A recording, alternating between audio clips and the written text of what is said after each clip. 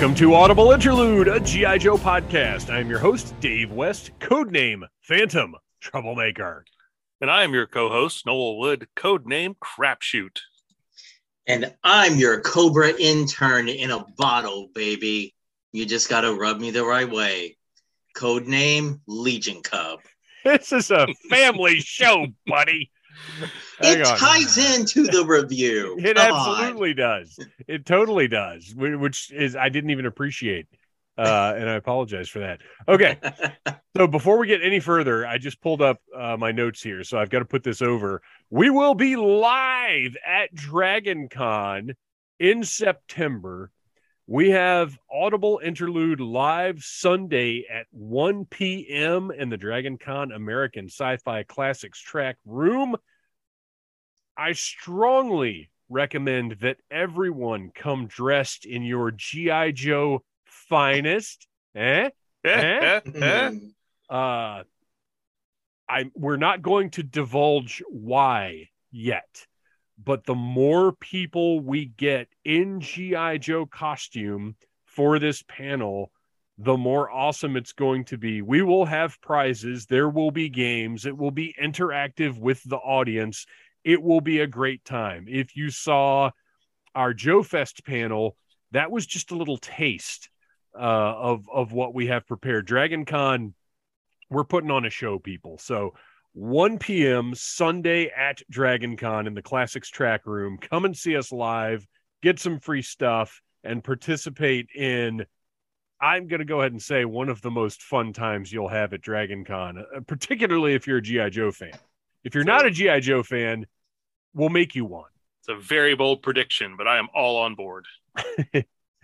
All right. You can follow us on Instagram at Audible Interlude Podcast and on Twitter at G.I. Joe Audible. Check out the Needless Things YouTube channel. They're actually G.I. Joe reviews. Last week, I reviewed Storm Shadow, the Cobra Officer, which is kind of a sleeper favorite of mine now.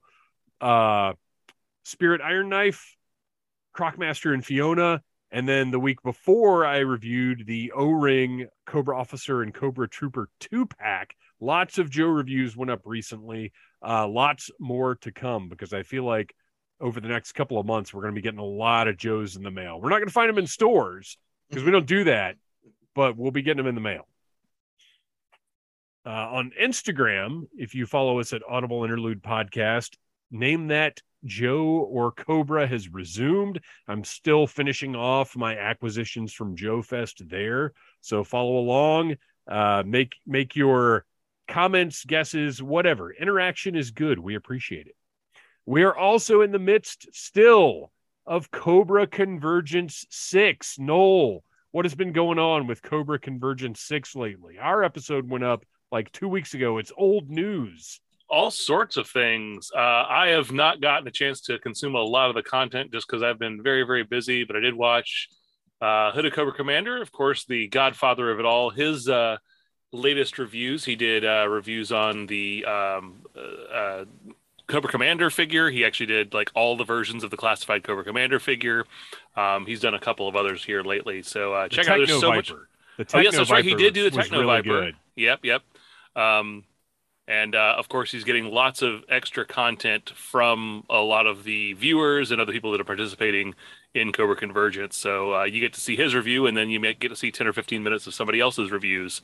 And I'm loving that. I'm loving all the interaction on those videos this month. It's like a sampler platter of G.I. Joe content creators. You get a little taste of the Kung Pao comic reviews, and then just a little bit of the Sesame Sunbow, and it all comes together to create a delightful melange of G.I. Joe entertainment. Put it on a Lazy Susan and let me spin it around and share it with all of my friends. We're going family style. Yes. A USS flag on a Lazy Susan. Covered in Cobra Convergence. What a drink. Oh, imagine a USS flag buffet. Yeah. Oh, you would have the deck would be laid out with all of the delicious different treats and things. You could have a dip in the the blast panel with the little thing. You could put some dip in there. You could have all of the celery and carrot sticks and whatnot could be in the control tower. And then you're going to lose the resale value on that flag. Well, I would never resell my flag if I had one. So I will one of these days, fellas. Actually, I can't share that yet. One of these days, we will have a USS flag buffet at Casa de Troublemaker, and we will film it and put it on YouTube, and people will be like, "This is dumb. What are you doing?" And believe me, you can't get enough of that reaction. Noel, you and I agreed that on August the 15th, we would stay up until midnight and go live to count down the end of the Hiss Tank HasLab. Christian, what is your status on that one? Do you know yet? Are you going to be a run-in surprise guest? Yes. So knock on wood, I am on the red eye back from LA the night of the 14th. So as long as my flight is not delayed, I will be back in Orlando on the morning of the 15th. Okay. So I should be able to participate. And I don't know what platform we're going to use yet. We could use YouTube. We'll probably use YouTube. Okay, I mean, we don't even have a Facebook presence because Facebook is the devil. So yeah, probably YouTube on the Needless Things YouTube channel. But we will put all those details out on all the social medias that we do use as soon as we make a concrete decision. But yes, August the 15th from, I guess, 11 p.m. till probably like 12:15-ish or so. We will be counting down live. We'll have lots of conversation about Hiss tanks and various other things, whatever comes up. And we might even have some beverages. All right, well, it's time to move on to the news. And obviously, there's a ton of news to cover. First thing I want to start off with is the Walmart Collector Con, which, is always something of a debacle. Did you guys... Did it seem worse this time, though? I feel like the last Walmart Con, there was a lot of buildup and hoopla and excitement. And this time, it was the day before, and we were still scrambling, wait, is this really happening? We've seen no confirmations. We've seen no announcements for the figures. And then it was like, mwah, mwah. Well, we weren't even sure what... on? We weren't even sure what day it was. We didn't know what was going on sale. We didn't know, even because I follow I follow a lot of different lines. We didn't know for sure that the new WWE Superstars were going on sale. We didn't know that the Attitude Era Series 2, there's so much stuff that should have been pretty hot items that got hyped up by somebody. I mean, obviously Walmart's not going to do it. But if you don't tell people like us, we can't hype it up. Mm-hmm. But for our intents and purposes, Retro Storm Shadow and Zartan both went up for pre-order on July 21st. But they went up for pre-order on Pulse before they went up for pre-order on Walmart. And they just kind of popped up in there. I ordered one of each from each seller, and I'm a little torn. We've talked about these figures a little bit, but you guys refresh me on your viewpoints on these two. I'm not champing at the bit for either one because the Storm Shadow isn't different enough from the regular release one that I have coming any day now. The Zartan, I may wind up upgrading mine because I like the design better. But again, I don't know. I don't necessarily need it because I already have both those characters. What about you, Christian? How do you feel about these two? Yeah, I think it's great for the people that want the vintage card look, but I didn't see enough of a difference between either figure to feel like, yeah, I need to order these. The Zartan that I have is perfectly fine. Well, my hope is that because I ordered one of each from Pulse and one of each from Walmart, I'll cancel whichever one isn't getting to me first. My hope is that the Retro Storm Shadow will include the belt which my classified Storm Shadow did not. And it took me a minute. If my review's up on the Needless Things YouTube channel, and I open it up and I'm like, wait, what is this? Because I didn't know that was going to be a separate piece. So I open it up and I pull the tray out, and there's this slot, and I'm like, what the heck is that? What is he missing? And he has 2 swords. He's got the arrow. He's got the bow. He's got the backpack with the arrows in it. And it took me to like halfway through the review, and I was like, oh wait, his belt is not here. It's just not included at all. My biggest issue with this retro Storm Shadow, I actually like that he's got the forearm wraps and the bare hands. I think it's a nice look, but I don't like on either of these classified Storm Shadows the torn sleeves. I don't understand that. I don't feel like Storm Shadow would be walking around with like Larry the Cable Guy sleeves. Oh my God. Like either give him the short sleeves like the original figure, or give him the sleeveless gi that is meant to be sleeveless, not like some guy at a Buc-ee's ripped the sleeves off of it.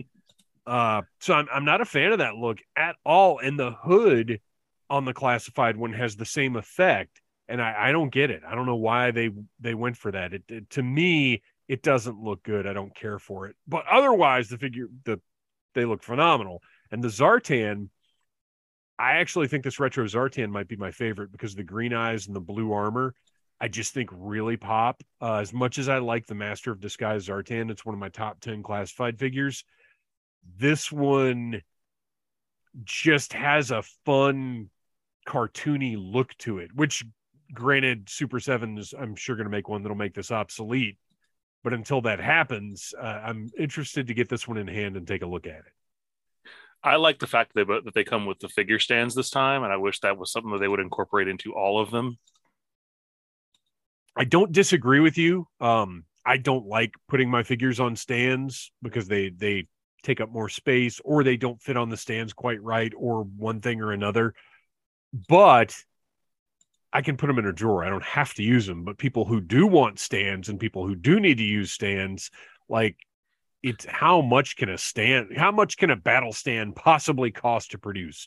Right. Well, and I'm just sick of my Cobra Commander doing nosedives into G.I. Joe headquarters below. So, yeah, he's done that 2 or 3 times now. I'm trying to think which one of mine. I've got everybody pretty straightened out now. The Joes tend to stand up better than the Marvel Legends. And I've got my ninjas are all in like pretty wacky, like almost Spider-Man type poses. Like, but I've got them all just balanced well enough to where it's been a while since any have fallen over. I have, however, every time I go to put a new one in, I end up knocking like 4 of them over, because that's what we do as toy collectors. It's dominoes all the time. Apparently in Georgia, you all build your houses level as opposed to down here in Florida where the ground is sand. So you put a figure on the shelf and it just slowly slides in a month. Off Yeah. You're like, wait a minute. Poltergeist or my house is sinking. So that was Walmart Collector Con was well, and here's the thing. It was underwhelming. It was underrepresented. However, everything that was offered appeared to be available for fairly long stretches of time, because like I said, there were a number of different things I was kind of keeping an eye on. The only thing that sold out immediately, and I never saw come back into stock, that I wanted to get one of the classic Spider-Mans for my son. And that sold out before I could even get to it and never came back in stock. So that was disappointing. But other than that, I think the Lizard is even still available now. That figure looks fantastic. So to actual San Diego Comic-Con stuff, we're going to start with the more modest representation of Diamond Select Toys. I like that lots of different companies have the G.I. Joe license and are putting out different kinds of G.I. Joe product, because Mini-Mates have had a presence in the market for a very long time now. I mean, I don't even know. They could have been around for 20 years. Yeah, I feel like they started back when I was still working at Sci-Fi World. Yeah, I think And they've that been around was easily like 1999, 2000. Yeah, Yeah, because I remember they got a lot of coverage in like Toy Fair magazine back in, Yes. I want to say the late 90s. So yeah, it's been a long time. so this is a format that's been that has legs that a lot of people collect lots of different things in this format. Not even necessarily like they may not be GI Joe fans, but they collect mini mates. So it's great to see them in this format. I love the use of the different little pieces of kibble to give the characters specific personalities and details, like Storm Shadow's sleeves and his belt, Destro's collar and rockets and everything. Like it's a very clever format, and it's an affordable way to collect characters that you love and have them still be articulated. Mm-hmm. So they showed the final production mini-mates of Cobra Commander, Destro, Baroness, and Storm Shadow. They also had a 1/2 scale bust of Destro that looks phenomenal. That piece is gorgeous. It really is. But the thing that I want to draw kind of everybody's attention to, the what are they? Gallery diorama. Okay. So I own several of Diamond Select's. They're not all called gallery diorama pieces, but they're basically statues, but they're made of PVC, so they're affordable. Are these the ones that like GameStop was selling? That's a different company. That's a different company. Okay. Because like Diamond, this is a huge step up from those. Yeah, because I've got some of those, and yeah, they're definitely not as good as these are. Yeah, these are full on like scenes. These Yeah. look like nice high end statues, and when you have them on the shelf, I've got a creature from the Black Lagoon,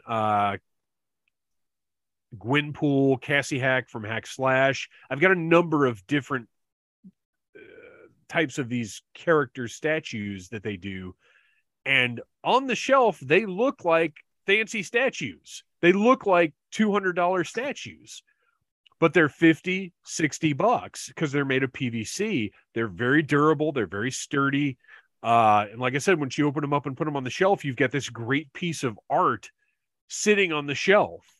So I'm a big fan of this stuff from Diamond Select, and it's an affordable way to add some class to your display. And I love that they do the repaints as well, because they've got Destro, but they've also got Prophet Director Destro. They've got Snake Eyes and Timber in regular colors and a cartoon variant. They're just, if you haven't really taken a look at these things, because what a lot of people do is probably see them like at San Diego Comic-Con like this and go, oh, that looks really cool, but I'm not spending $200 on a statue. Right, that looks cool, but it looks expensive. Right. Mm-hmm. But if you go to Big Bad Toy Store, you can see the full listing of all the ones that are available, and they're all like 45, 50, 60 bucks, and they're beautiful pieces. Yeah, they're on Diamond Select, and they're also on like deepdiscount.com for discounted prices as well. Oh, so I will say right now, don't order from Deep Discount. Yes, sir. I have placed 3 orders with them, and they have sent me nothing ever. Oh, wow. Yeah. I see people share links to that all the time, and I'm like, don't even bother. Never use them, so yeah, they pop up everywhere, and I don't know. Well, here's what it is when it's something that has been out for a very long time and it's in stock, I think you have a chance of getting it. But if it's a brand new item or a pre-order, you're just never going to get it. Let's see. Moving on to my personal favorite current toy company, Super 7. Lots of fun with Super 7 at San Diego Comic-Con, even though they didn't announce a single new product, which I actually kind of respect, because we're waiting on 3 waves of Ultimates right now. So I like that they didn't say, well, hey, there's more stuff coming. Instead, we just had the San Diego Comic-Con exclusives and a better look at the first wave of Ultimates, which should be arriving in America within the next few weeks. They had a Cobra Recruiting Center, which was the San Diego Super 7 store converted into a Cobra-themed pop-up store. All kinds of exclusive items, all of which went up for sale this past Monday. Still, a lot of stuff went up on Tuesday. The Firefly jacket that I was 100% convinced I was going to get. I even set myself, all right, it's probably going to be $150. I'm gonna gird my loins for it to be $175. But I want this jacket so bad. It's my favorite G.I. Joe character. It's an awesome looking jacket. And then on Monday, there was an image on the front page, but it linked to nothing. And then on Tuesday, it actually went up for sale for $225. Ladies and gentlemen, Noel Christian, I will never wear a $225 jacket in public. Me neither. So that was a pass for me. We'll get into what wasn't a pass in a minute, but first I want to talk about Pixel Dan. If you go to Pixel Dan's YouTube channel, he's got a great walkthrough of the Cobra Recruiting Center. He gives us really good video of those Ultimates and the other exclusives that were available, plus all the shirts and everything else that were in the shop. And just real quick, I want to say something. There are a lot of people online who like to just talk the most brutal smack about Pixel Dan. They'll call him a bootlicker. They'll talk about how he kisses up to these companies so he can get free product. And let me fill you guys in on something.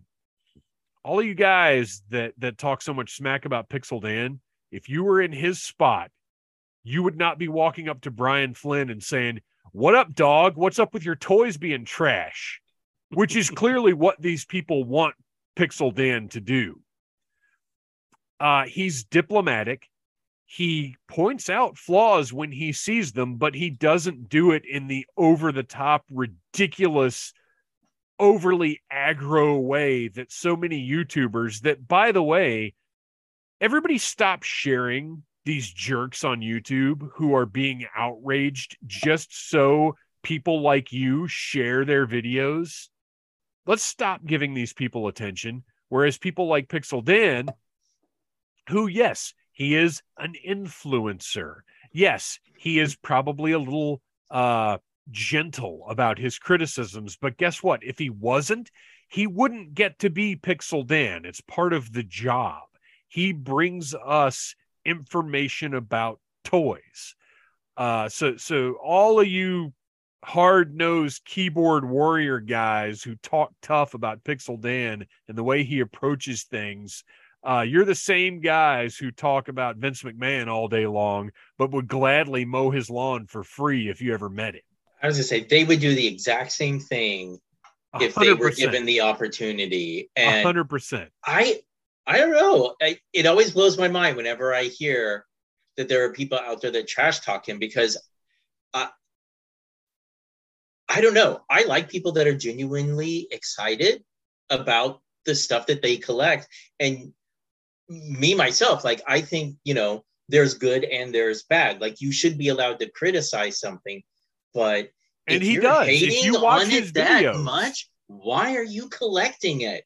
Just move on. Right. And see, that's how I love enthusiasm. And all negativity to me comes from jealousy.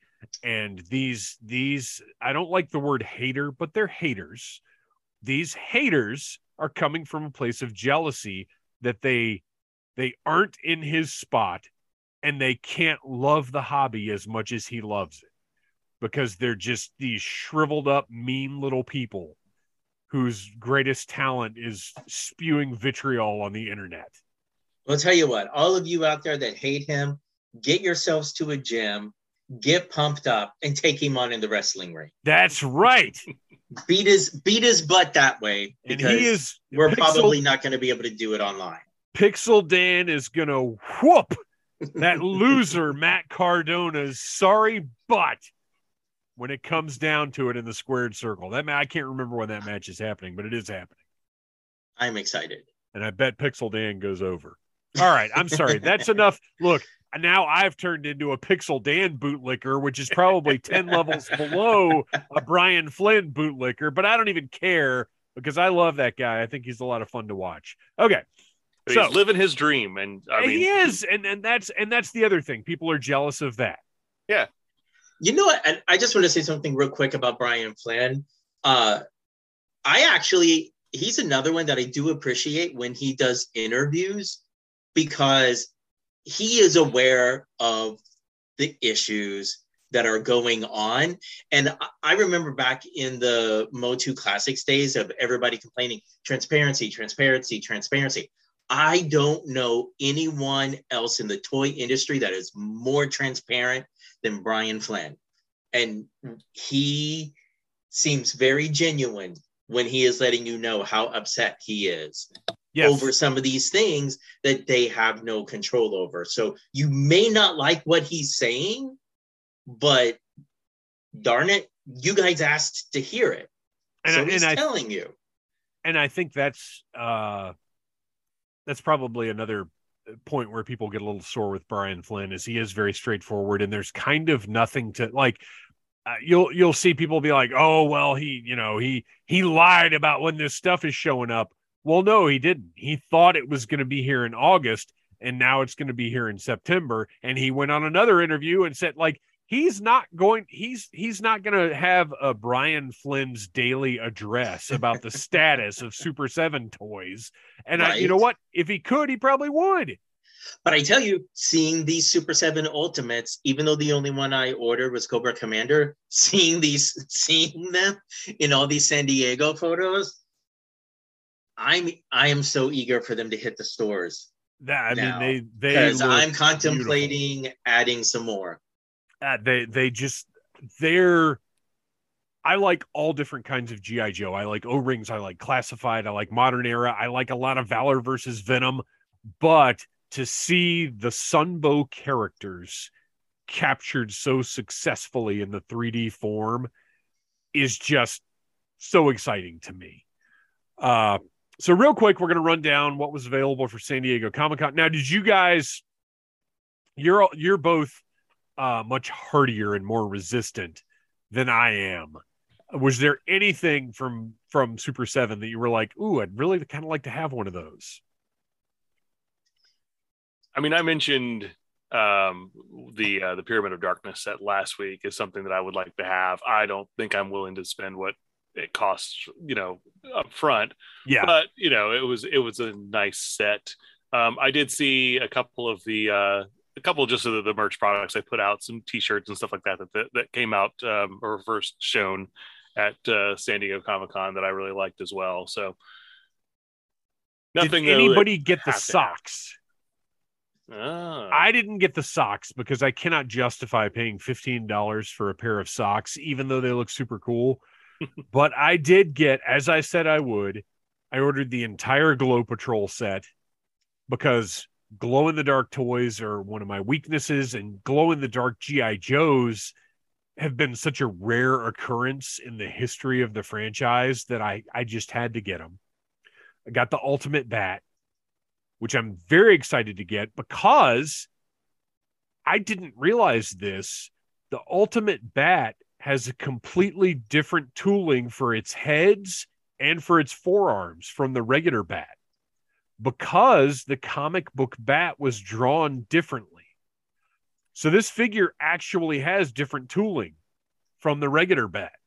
And of all the photos that we saw of it before this weekend or before San Diego and after San Diego, even after you sent that message, I was like, what? No, he's on crack.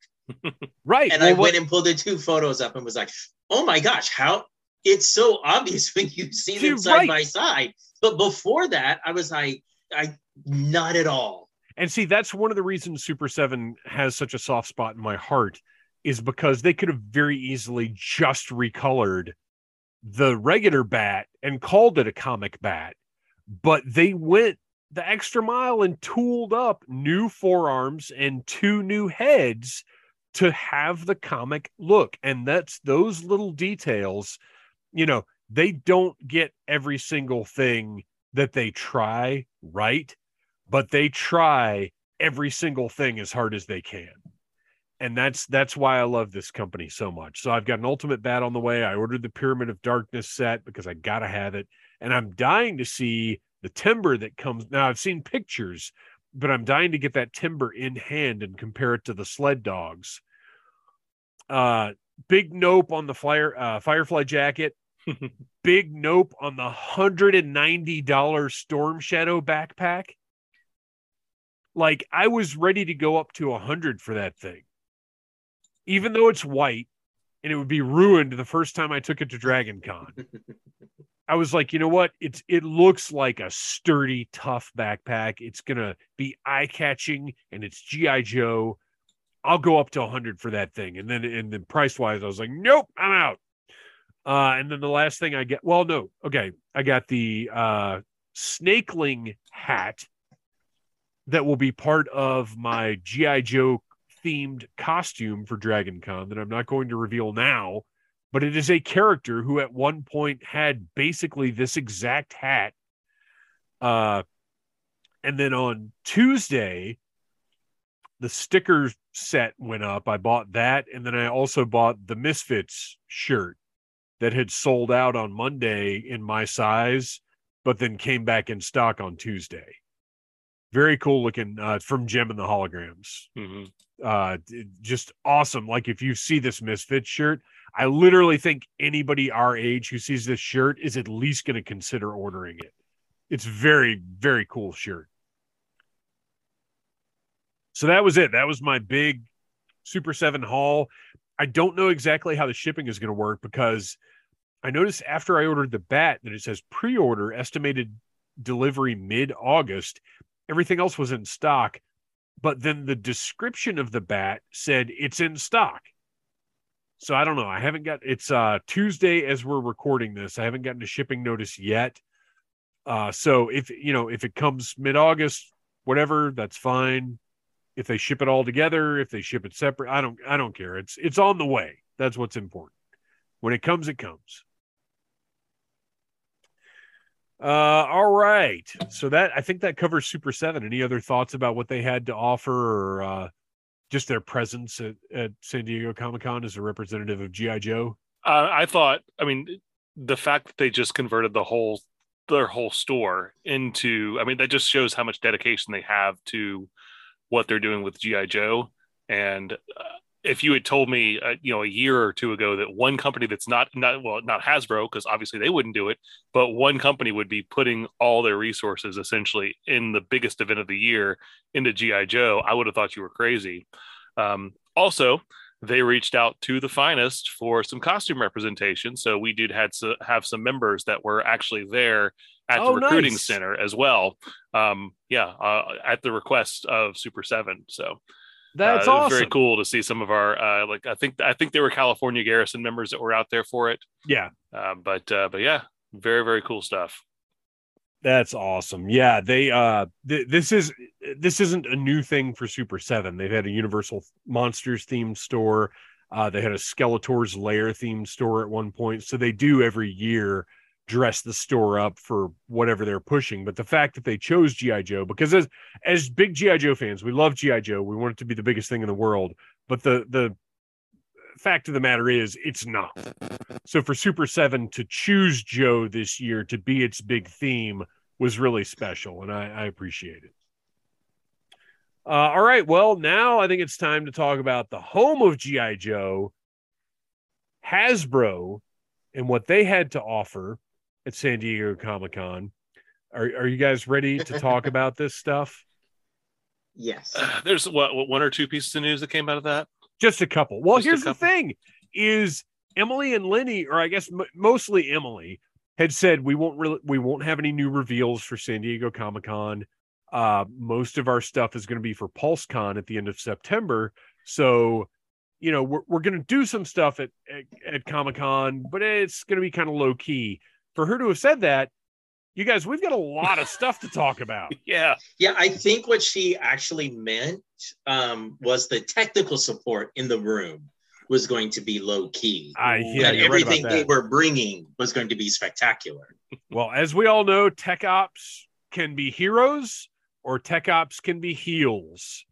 And it seems in the case of the G.I. Joe panel, they were heels. I tried to watch the panel and I could not find a recording of it that had audio that was worth listening to over just reading people's notes from it. Did you guys find a decent?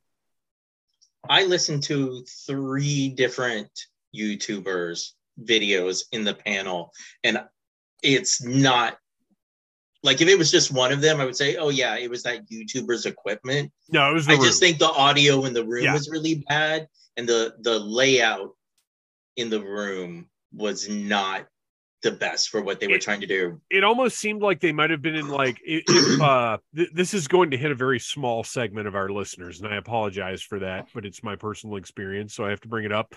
The Dragon Con American Sci-Fi Classics track room years ago used to be in this weird L-shaped room where sound didn't carry very well. Not everybody could see. It was just bad.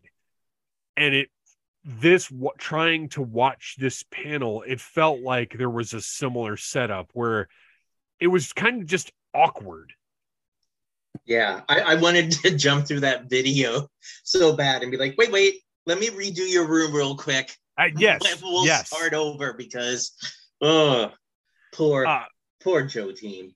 So we'll get to the things they talked about on the panel. First, I want to mention Hasbro put out a release about, and I'm not going to read the whole release here because everybody's probably seen it by now, but the gist of it is retro 3 3/4 inch lines, and they did specify 3 3/4 inch.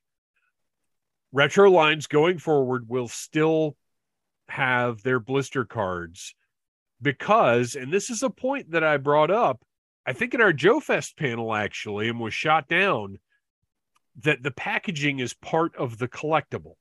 So it's reasonable for Hasbro to say we're retaining these blister cards because it's part of the package. It's part of the toy. It's part of the product, as opposed to classified series where it's just, this is the box that it comes in before you open it up.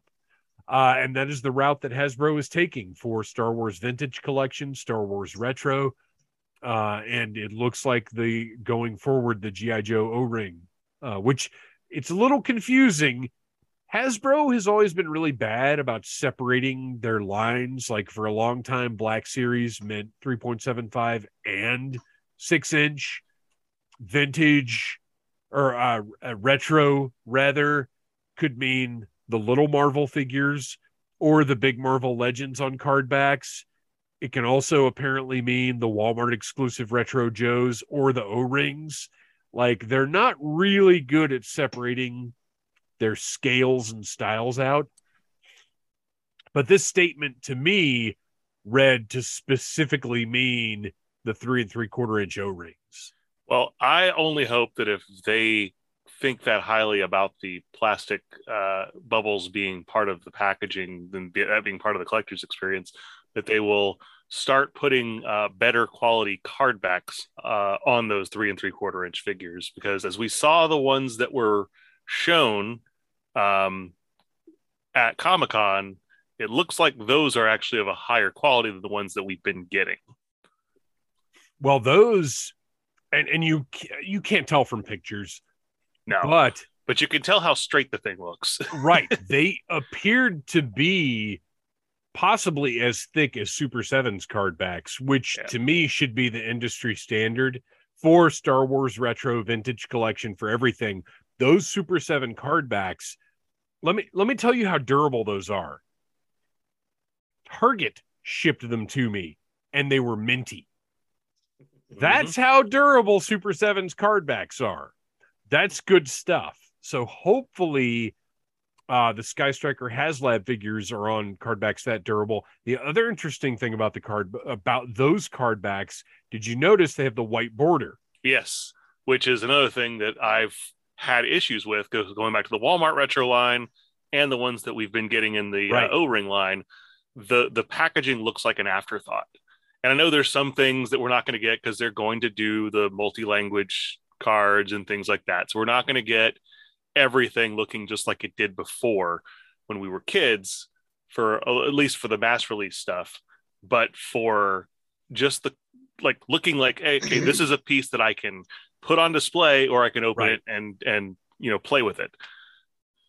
Yeah, I had tried throughout the first wave of Walmart retro stuff, and now the O-rings. I had really tried to convince myself that I didn't care about the white border. It wasn't a big deal because it's still a G.I. Joe card back. But seeing these on display, I was like, oh yeah, that white border it's necessary. It's very important. Everybody that said it was important was right. I was wrong. We need the white border. Or the one of the fun things about the 25th is they did a white border, or they did like a chrome silver border, or like they would change it up a little bit. But whatever it is, that border is important to the look of that card back. So I as much as I tried to say, no, it's fine, whatever, I was wrong. We all know I can be wrong about packaging because I don't keep packaging. I do want to add, for all of our more climate aware and conscious listeners out there, the statement did say that the plastic that they're going to be using for the bubbles is a plant-based plastic. And I know from going to up in St. Augustine, there is a brewery tour that you can do, and the drinkware that they use was actually made out of plant-based plastic. And so they were explaining that it does break down much better for the environment than regular plastic. So it's a step in the right direction, even though it's not perfect. It's a good, I think, compromise. And your toy might not look as good in 40 years as it would with the regular plastic. But I mean, how long are you holding on to? Our lives are only so long. Hasbro is going to make sure that you open that figure at some point, whether by degradation or by will. Well, and I've seen the plant-based plastic drinkware, like disposable, basically the equivalent of a Solo cup, but a clear plastic, and it gets as crystal clear. That was my concern, is that the clarity couldn't be the same as traditional plastic. It can be just as crystal clear as the single-use plastic that they've got on card backs now. So yeah, I mean, that stuff has improved 100-fold just in the last 10 years or so, because I remember using some of the plant-based plastic forks and spoons, and they had a really weird feeling to them. Yeah, but the ones that you have now feel no different than just your regular plastic fork. If you just put them out unannounced, nobody would even know. Yeah. Nope. And they don't take 400 to 500 years to break down. Right. So they had the Sky Striker on display, painted Sky Striker, looks gorgeous. We've already talked about the figures that were in front of it. The only thing about the figures, the art on the cards, they're just kind of standing there. Like they're in these static poses. It was a little except weird. For Ripcord. Yeah, I was gonna say Ripcord. Yeah, well, Ripcord. Yeah, Ripcord looks like Ripcord should. But everybody else is kind of just like chilling out, Breakfast Club movie poster style. It's a little weird.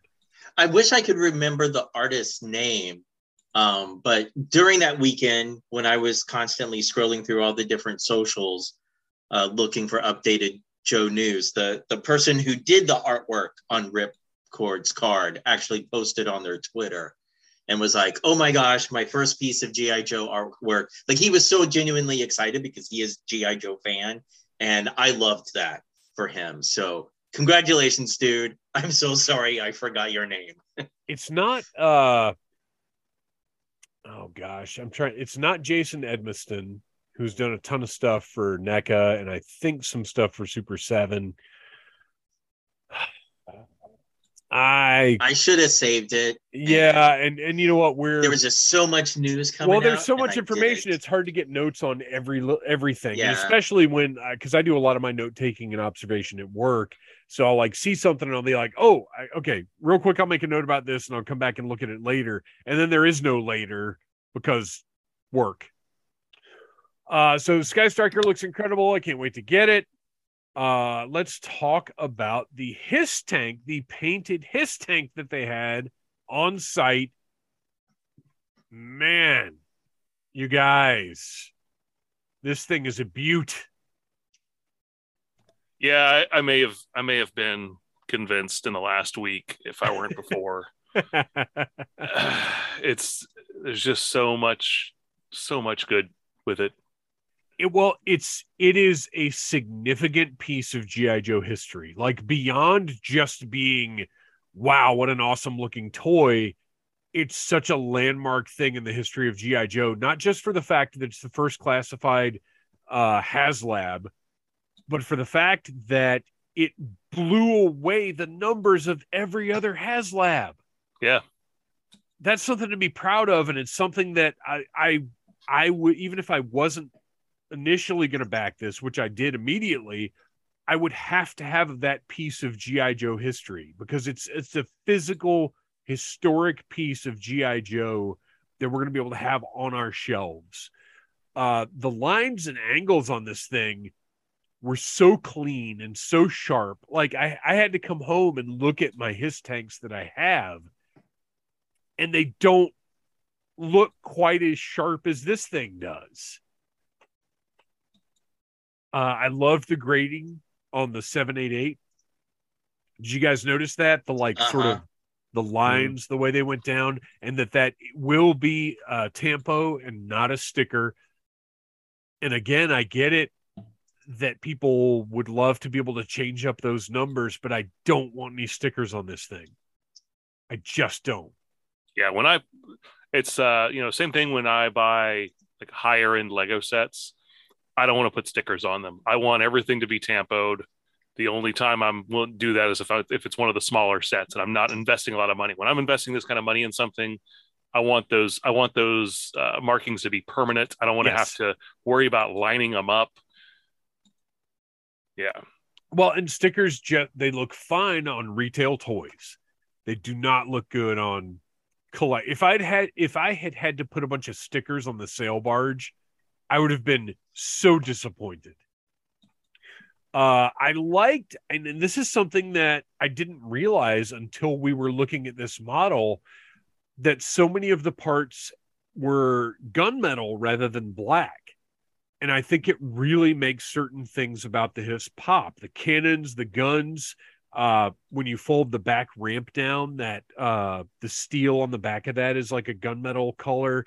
And then the tread covers, also not, well, the new tread covers. Right. Not the retro ones. Right. The retro ones are black, but the new tread covers are that gunmetal color. I think the black and the gunmetal and the red really make this stand out so sharply.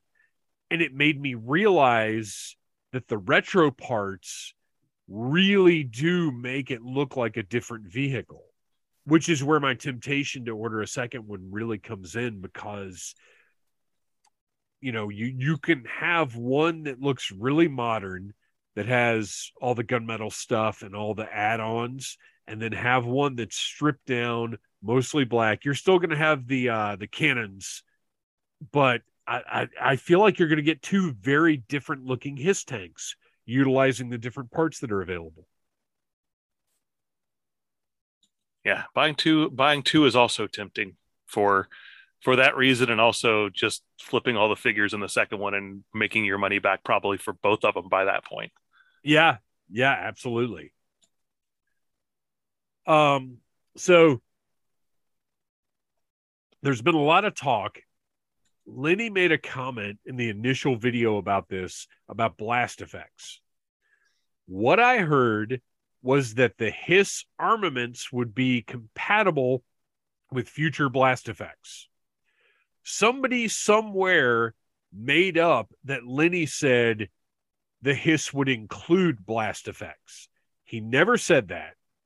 That's never been said in any of the materials, but as happens with online information, that got picked up. Somebody, what happens is somebody says something, and rather than saying, I think Lenny said blast effects, they say Lenny said blast effects.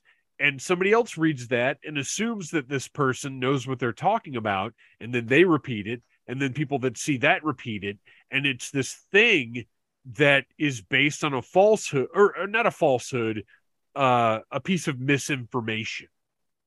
But because it's the internet, it gets repeated and repeated and repeated, and people start just taking it as fact. Lenny never said that this Hiss was coming with blast effects. Never said it. And it's not. That's just something I wanted to clear up. Any more thoughts about the Hiss HasLab? The driver looks fantastic too. Just want to point that out. The driver looks great. And it's actually pretty impressive to me because in 1984, the Hiss tank driver was a fairly unique looking character.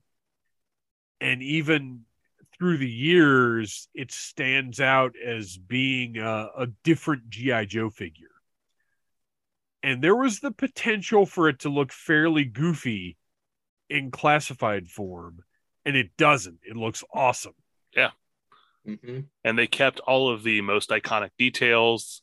My favorite, of course, being the Gene Simmons boots. Yes. But the keeping that big blue chest piece, they went a little crazy with the size of the Cobra symbol on his chest. But I love he's got what looks like a NES Advantage on his arm as well. Yeah, whatever that gizmo is great. But yeah, it's like, all right, this is like his targeting system that he can use remotely or whatever. Yeah. Pretend what it is, but it's such a cool looking detail. Well, yeah, why not? Why wouldn't it just be literally a remote control for the Hiss tank? Right. Mm-hmm. Oh, I love that. All right. Destro, he's always thinking ahead. Absolutely. So Hiss tank looks great. And like I said, August the 15th, starting at 11 p.m., we will be following the end of the HasLab. We'll be watching the final hour of the campaign and just having fun and talking about G.I. Joe, Cobra, and whatever else. So this was fun. Speaking of online herd mentality, everybody was freaking out about Dr. Mindbender because, and this is partially Hasbro's fault, Hasbro had said there will be no physical exclusives at San Diego Comic-Con. Some people thought this meant there would be no exclusives, but Hasbro never said that. They said they wouldn't be there at the show.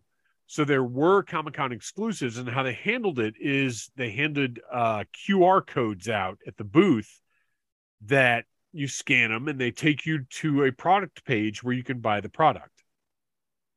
So Dr. Mindbender on Thursday, right?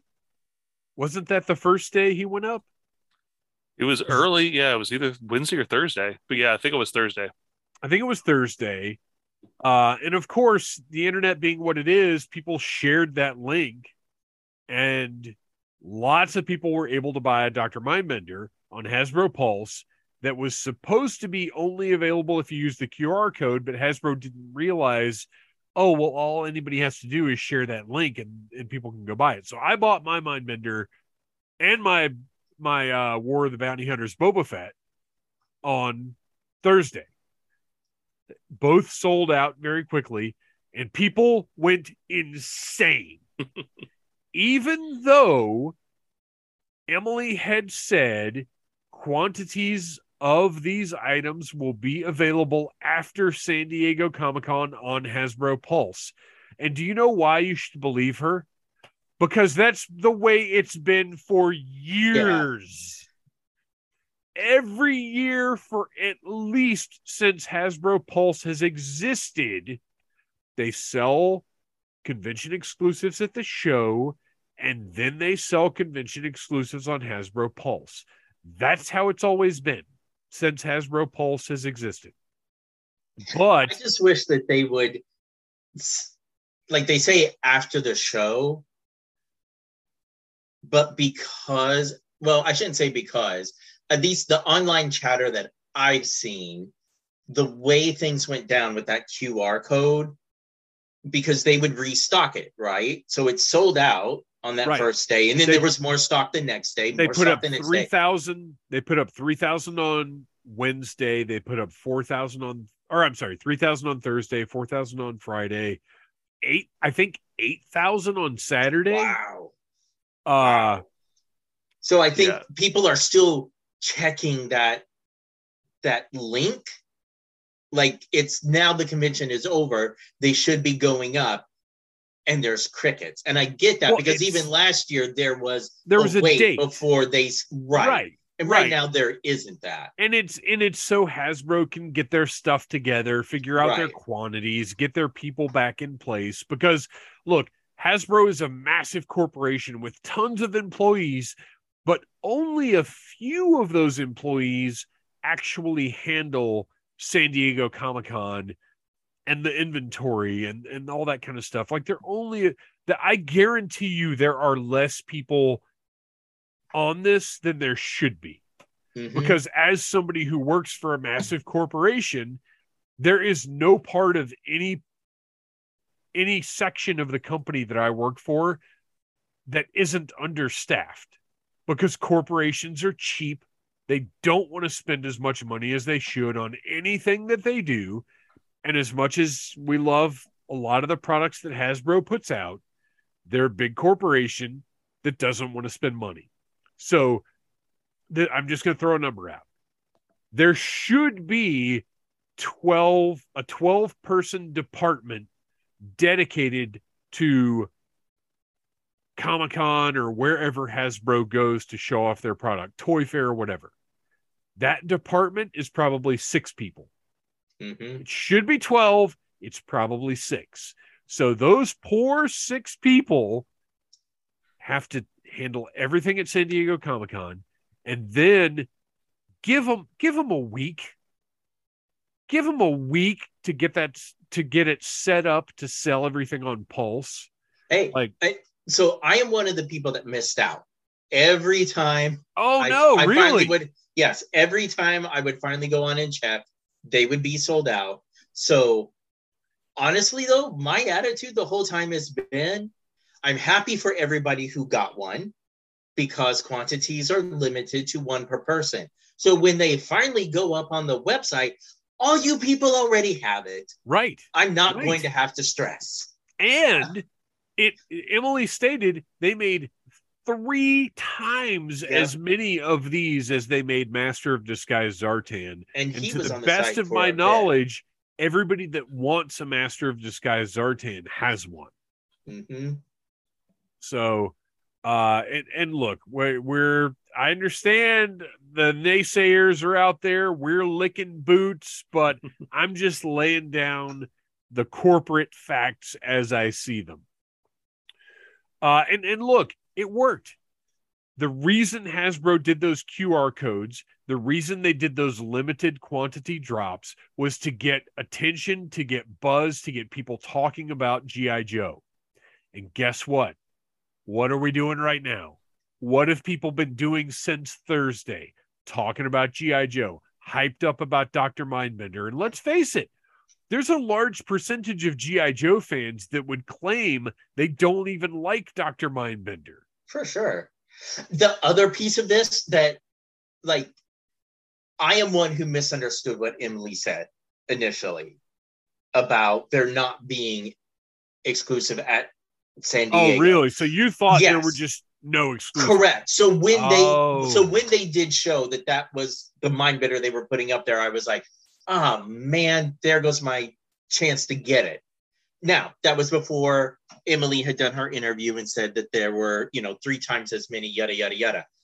the devilish part of me, learning that it was a QR code and there were no physical Dr. Mindbenders there, I loved it because everyone who got a Mindbender, yes, you're going to get it. You're all going to get it at the same time. So there's no toy weasels or scalpers who bought up Mindbenders that other people might have wanted so that they could turn around right in that moment and mark it up. And that has please keep doing this way. Yes, that has been a thing too, even with Hasbro, where there have been cases of people buying dozens of the exclusive item at the show and just going and flipping them. Yeah, when I was at Comic-Con, there was the R2-D2 repaint that was done pink for breast cancer awareness. Yes, R2KT. Yes, and I was going to booths, and they were selling them for like $75, $100. Yeah. And I was like, "You're right there at the show, right there in front of and it's like, no. I love this way of doing it, and I hope more companies take notice. I think the model going forward, have some swag, have buttons, pins, koozies, whatever to hand out, but these QR codes to get the products, it's the way to go. Mm-hmm. And this, even though yes, the link got leaked, but it was still one per customer. Yep. And yeah, sure, maybe people make multiple accounts, but you have to put so much more effort to get multiples of these this way than you would have before. So, as far as I'm concerned, this works. Let's move on to the next thing people freaked out about. Sergeant Slaughter. Sergeant Slaughter, we had previously known, was going to go up for pre-order during San Diego Comic-Con. It was made clear he was not an exclusive. He was a fan channel item that just would premiere during San Diego Comic-Con. He went up Friday at 5 p.m. unannounced, and everybody lost their minds. You guys, I was driving home from work, and I just saw it because I always use Waze because I find it fun to tag cops in Waze. So I had my phone up on the dashboard, and a little message popped up from you guys. Hey, Slaughter is up. And I was like, ooh, I hope I hit a red light soon. I probably shouldn't admit this, but I hit a red light, took my phone off the dash. And because, look, here's a pro tip, you guys. Not a lot of people seem to know this. If you're a Hasbro Pulse Premium member, have the Hasbro Pulse app, have the notifications turned on. That's how I've gotten everything that I've gotten, because the emails may take 15 minutes to go out, but the notifications from the Hasbro Pulse app, I typically get a minute after it goes on sale. So when I saw the message from you guys popped up, I looked up and I was like, oh, there's a notification from Hasbro Pulse. Swiped down, clicked on the notification, and it was for Sergeant Slaughter. 1, 2, 3 button presses, and I ordered my Sergeant Slaughter. Actually, I ordered two. I ordered 2 from Pulse. I ordered 1 from Big Bad to see who gets it to me first, because I want to have 1 to open up and review on the Needless Things YouTube channel, and I want to keep 1 mint in box to hopefully have signed by Sergeant Slaughter at some point. But yeah, listeners, everybody, have the Hasbro Pulse app. Have your notifications turned on. Don't wait for the email. My gosh. I got lucky just refreshing social media while I was at work, which I should never do. None of us do that. Nobody never does anything but job-related things at work. Correct. But yeah, so I saw somebody say, hey, I just scored a Slaughter, and I went ahead and sure enough pulled up Pulse. It was available, got mine, and then immediately went on and sent you guys the message saying, just got my Slaughter. So yeah, I saw your text message, and by the time I got the Pulse, they were already sold out, but I got mine on Big Bad. So This is going to be the first, because growing up, my younger brother was the one who had the Sergeant Slaughter figure. So this will be the first Sergeant Slaughter I have ever owned. I am shocked that you. I know. Not even a big classified collector. Not doing it, but then it was like, you know what? Listen, you're not even a big classified collector, and yet you caved in on a Slaughter. Yeah. Well, it comes with the minifigure. Like it's again. I'm gonna have fun doing photo shoots just to remind Dave of how wonderful I think Sergeant Slaughter is. You son of a gun! How dare you? No, this is and again, this is a fan channel exclusive. Big Bad Toy Store, Entertainment Earth. It's basically widely available. It's as things do with Pulse, because they don't get the same quantities as these other retailers. It's sold out, but it was available on Big Bad for it might still be available. So anyway, anybody who wants a Slaughter can get one. All right. So for the panel itself, as I said, I could not find a quality recording of the panel that was worth listening to. So I just had to compile notes together. But they opened with a couple of name drops, and both were top of my anticipation list. Lowlight, very cool. And out of all the Joes, I think Lowlight has the potential to be a particularly remarkable classified release. But you guys, the Trouble Bubble with the Televiper. I have to. I love that. I am just trying to figure out at what point did the Trouble Bubble become synonymous with the Televiper? Because in the 25th, they were shipped together, right? And it seems like all the media I see, the Televiper, which for me was never an out in the battlefield figure. He's a communications person. What was funny about it is the slide for the announcement had Firefly in the Trouble Bubble. Yeah. But you're right. I think the 25th anniversary, for some reason, that's when the Televiper got connected. Is that when it was? Okay. Bubble. Yeah, and I wasn't a big 25th collector, so it doesn't really, I don't associate the two. I don't know who I necessarily associate the most with the Trouble Bubble, but yeah, it's not a Televiper because... you know who I associate with Trouble Bubble? Snake Eyes, because in the opening to the movie, he jumps on, kicks the guy out, and flips into the Trouble Bubble. That's more than anybody, but the Televiper, I think they did two different. Hang on, I've got them hanging up here. No, that's the. I think this one is actually. No, he's got crazy red and gray camo pants. I don't even know what that figure is, but yeah, I've got the 25th Trouble Bubble with the Televiper, and then they did a repaint that's actually really cool. It's a black Trouble Bubble with a red bubble. Mm-hmm.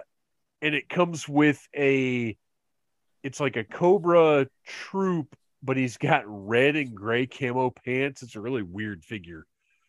I remember that bubble, but I don't remember that figure. I'll have to look it up. I think it was Retaliation. I think it was part of that. It was one of those Kohl's exclusives, maybe. Okay. I don't know, something like that. Because you'll see those Trouble Bubbles pop up on eBay frequently. I will buy Trouble Bubbles in any color combination. You know what I want?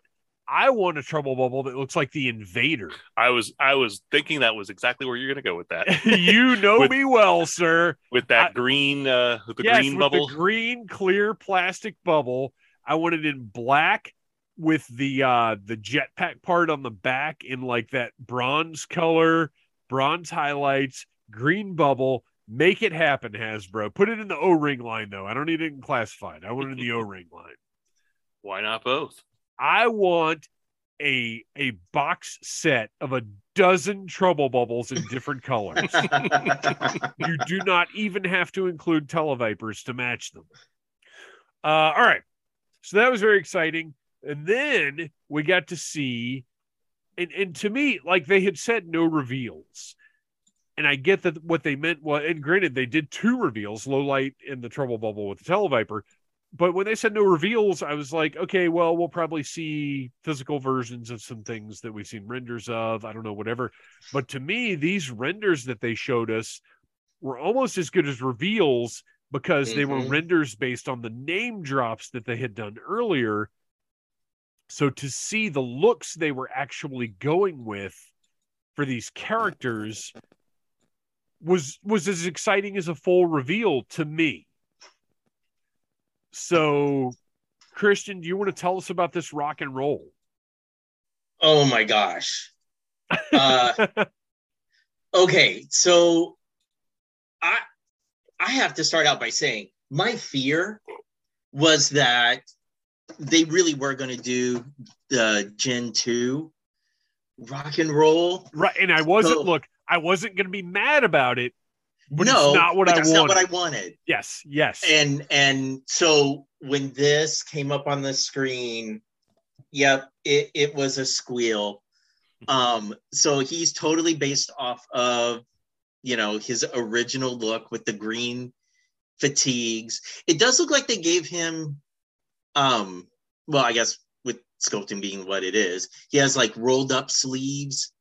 Yeah, he's got rolled up short sleeves. Which the original did too. Yes. Yeah.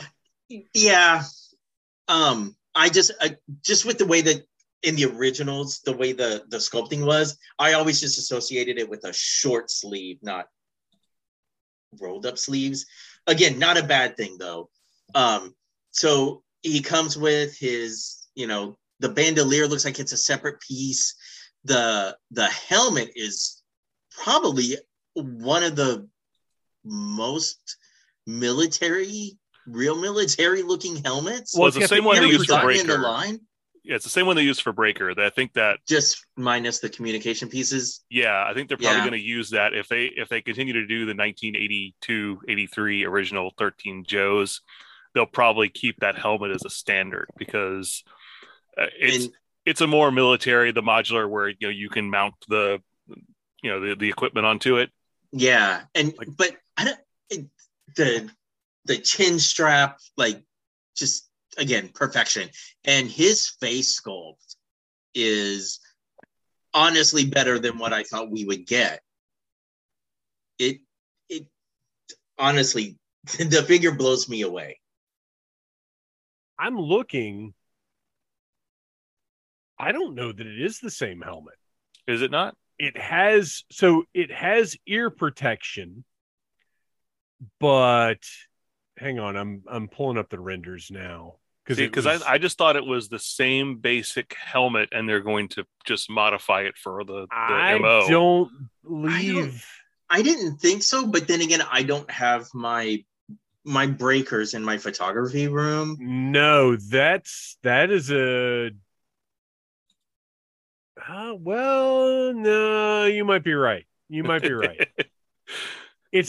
we're also still just looking at a render, so we don't know exactly what it's going to look like when it comes out. It doesn't have the visor part. Mm-hmm. I think that's a different helmet, but I think that's different. I think that's just ear protection. I think it's a different sculpt than what Breaker has, because that is, Breaker's got the mic. That's a chin strap on rock and rolls. That's not a mic.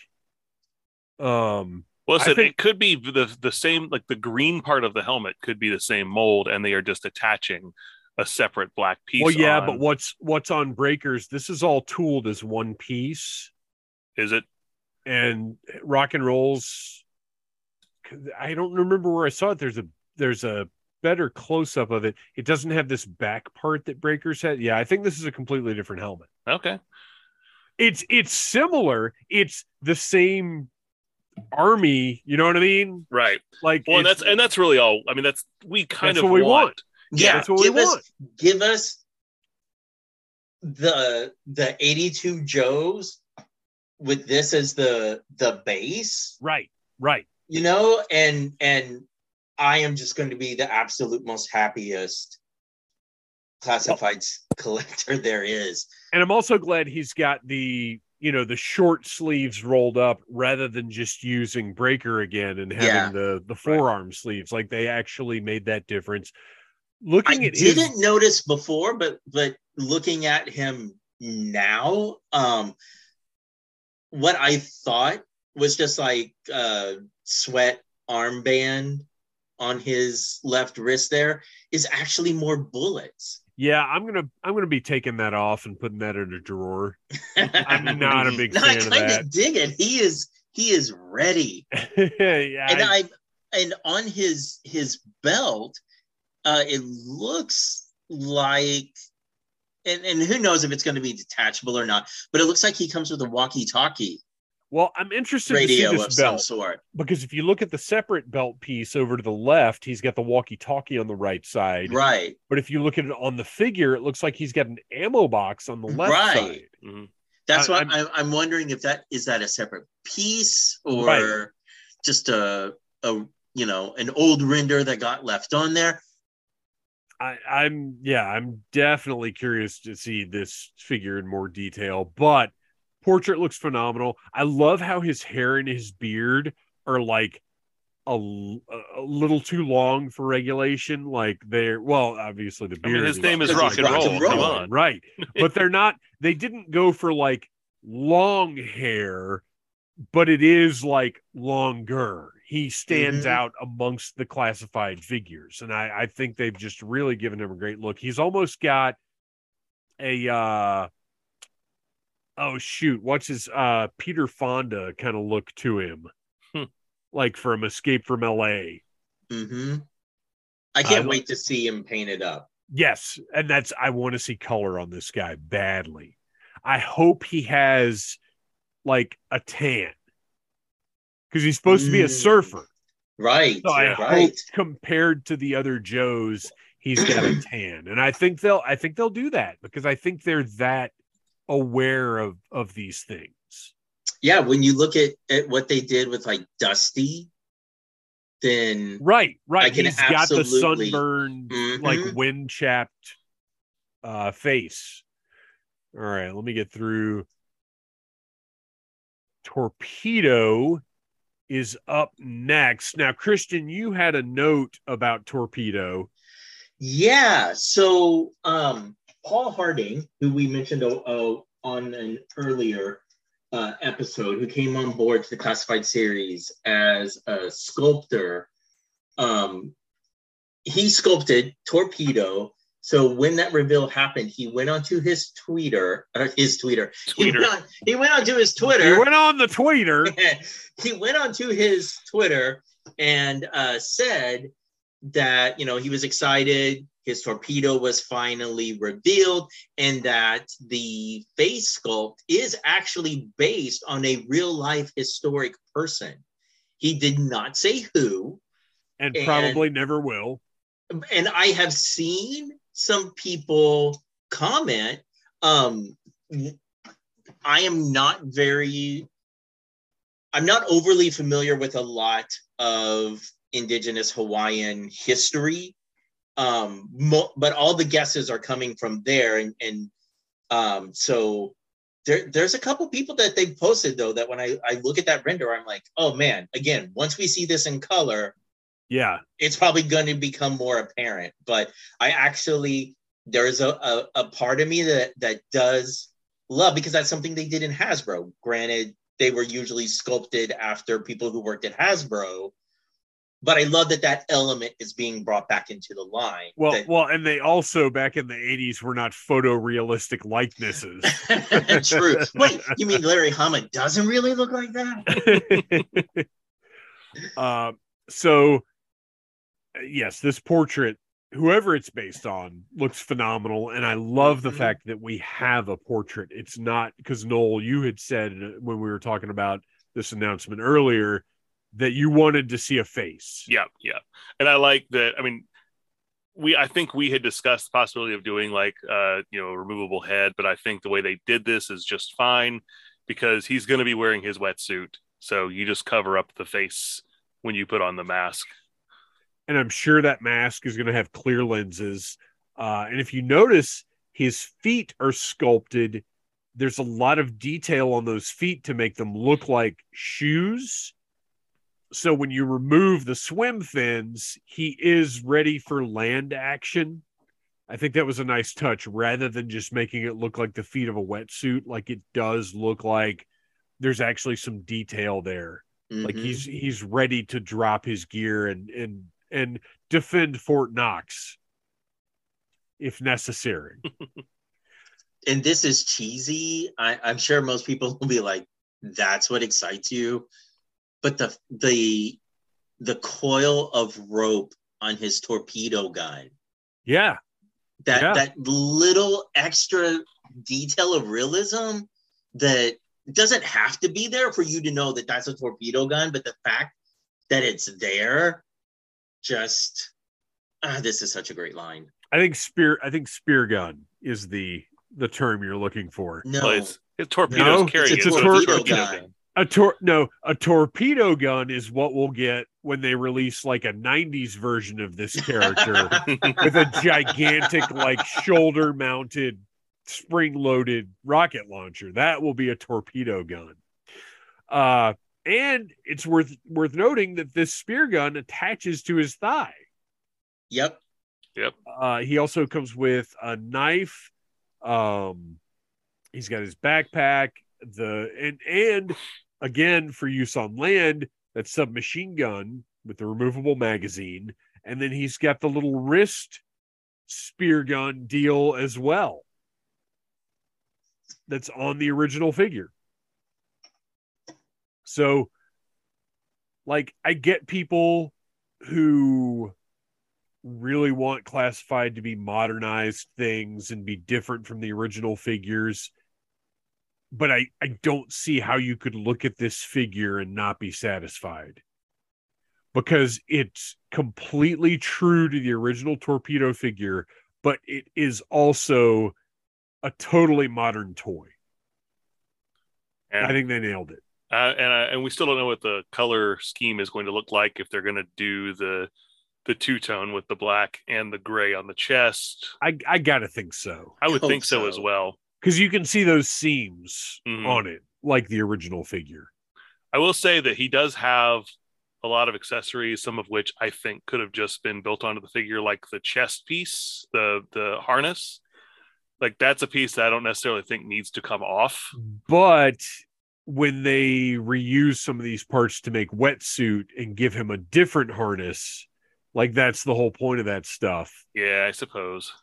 That's why you were able to get Barbecue out of Destro parts. It's because of those extra pieces like that. So I'm fine with that, and I actually think that's ingenious engineering. And it's not as bad on these figures as it was on, like, say, the 25th figures, where they just looked so bulky and out of place. Well, and it was just floppy and never fit quite right. I as much as I love my 25th and whatever figures, they're a little unwieldy with some of the web gear and stuff. All right. Moving on to one of my personal favorites, one that I was super excited for, Copperhead, which we do not yet know if it's going to be a traditional Copperhead or if it might be Python Patrol Copperhead first, which would be fine with me. I have no problem with that. He's got cool holsters, two different pistols, this one really detailed holster that's like reptile skin with shells wrapped around it, and this wild machete. And again, this is Copperhead. It's immediately recognizable as that character, but they have updated and given him extras to make him, he doesn't come with the water moccasin as far as we know, but still a worthwhile entry into classified. And that helmet looks fantastic. Mm-hmm. Yeah. And that mean mug underneath it.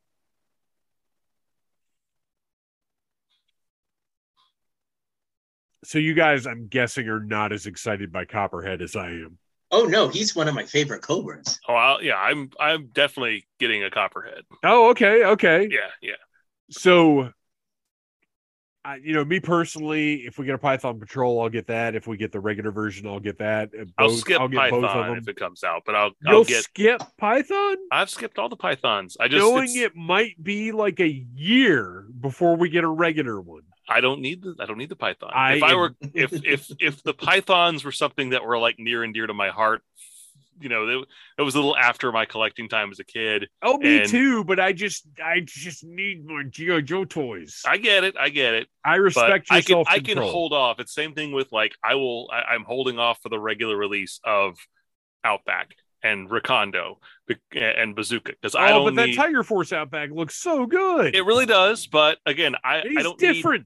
I don't need two Outbacks. Yeah, okay. I don't need two Copperheads. I'm going to display one. I'll get the one that is the version that I want the most. Get the Tiger Force Outback and call him like Serengeti or something. He's a different guy. He's out dad. He's out front. Out front. All right, let's see. What else we got here? Oh, okay. So we gotta. Oh, where is he? He's out of order in my notes. Hang on, Christian. We have to. Well, Christian, you've gotten to talk about two. As much as I know, this is your guy, Noel. You got to tell us about Shipwreck. I mean, I feel weird not deferring to Christian for the Shipwreck. No, I want to hear you guys' opinion first. Well, it's about darn time. It's been like 2.5 years since they announced this line, and that since G.I. Joe really started making a comeback, and we have yet to get anything official from Hasbro for Shipwreck until now. No, I'm from what we can tell from this render, he is a very faithful update of the original. He's got the little like pirate gun. They've updated his hooks a little bit. They don't have those weird giant like maple leaf looking things that he had that I never understood. So let me tell you my issue with this. So, well, yes, he has the flintlock, which is great. The grappling hook or the boarding hooks, I think the original ones were called. Mm-hmm. This one I have a problem with because the way that it stores on the figure, that's looks going painful. To stab him in the leg. The old things, the weird maple leaf things, like could hang there believably, but this is going to puncture somebody. But it looks cool. Yeah. Of course, he comes with Polly, and that's a good thing. Although it doesn't look like Polly is quite as majestic as, say, Freedom is on the Spirit. It looks like he's just got his wings down. We don't know if he's going to be articulated or anything. It's obviously just a render, but definitely looking forward to having a Polly. I would guess there's at least a neck joint. Yeah. I don't think it's just going to be a slug. I think there will be at least a neck joint. You don't think that he's just going to spend all of his time whispering sweet nothings into Shipwreck's ear? But I don't know what's going on with this Dixie Cup hat. It doesn't look right. Really? Yeah. It from what I'm looking at, it's like it. Oh, it does look a little bit like. It looks like it has Chinese... like a brim or like a chef's hat or something. Well, I don't know. The way it sits on his head, he looks like one of those Chinese hopping ghosts. It looks a little like not the whole hat, but like the outer rim. The part. Brim looks too high, right? Yeah. Yeah. But it doesn't look I'm chalking that up enough. to just being a bad render. Well, and because like I like the idea of Shipwreck just having the little Dixie cup that'll sit on top of his head that kind of tilts off to the side. Yeah. But yeah, I don't know. There's something about this that is just off in the picture. And again, let's wait till we see the full just a render. Yeah. But yeah, the outer brim is a little taller than it should be. And they need, rather than having it sit center on his head, it needs to be just a bit off to the side. Yeah, because Shipwreck is not a regulation kind of guy. Right. Yeah. Look at that beard. I do love the fact that they like with the Lady J figure, they've got Shipwreck with the hair, and you swap it out and can put the hat on. Yeah. Mm-hmm. That's great. And he's got this rope on him. Do you guys? I mean, this looks like sculpted rope. I presume it is. Yeah, that's what I'm assuming. Okay. Same thing with like the torpedo. Like I guess they could have used real string or rope. That would have been annoying on the spear gun. I think it's probably just going to be a piece of plastic that's molded to look like it. Well, and you know what? You're right, because you notice Polly is mounted on top of the rope, so there are probably peg holes right up there. If you can see where it's tied up at the top, I'm sure that's what that is. Looks great. I was not sure how good a traditional Shipwreck could look in classified. And if you'll notice, he's the first one, I believe, that has pant legs that go down over his shoes. Oh, well, yeah, because he's wearing his bell bottoms. Right. His regulations. Right. But yeah, he looks awesome. He looks like Shipwreck. Look at that look on his face. Looks a little snarky. Yeah, much like Old Man Outback. I really like that they sculpted him to be a little more weathered. Yeah, he looks like a man who's been at sea. I think the word you're looking for is he looks a little salty. Oh, boy. Let's move on. So we got to look at the last two figures from Walmart's retro line, the Retro Crimson Guard and the Retro Snake Eyes. Now,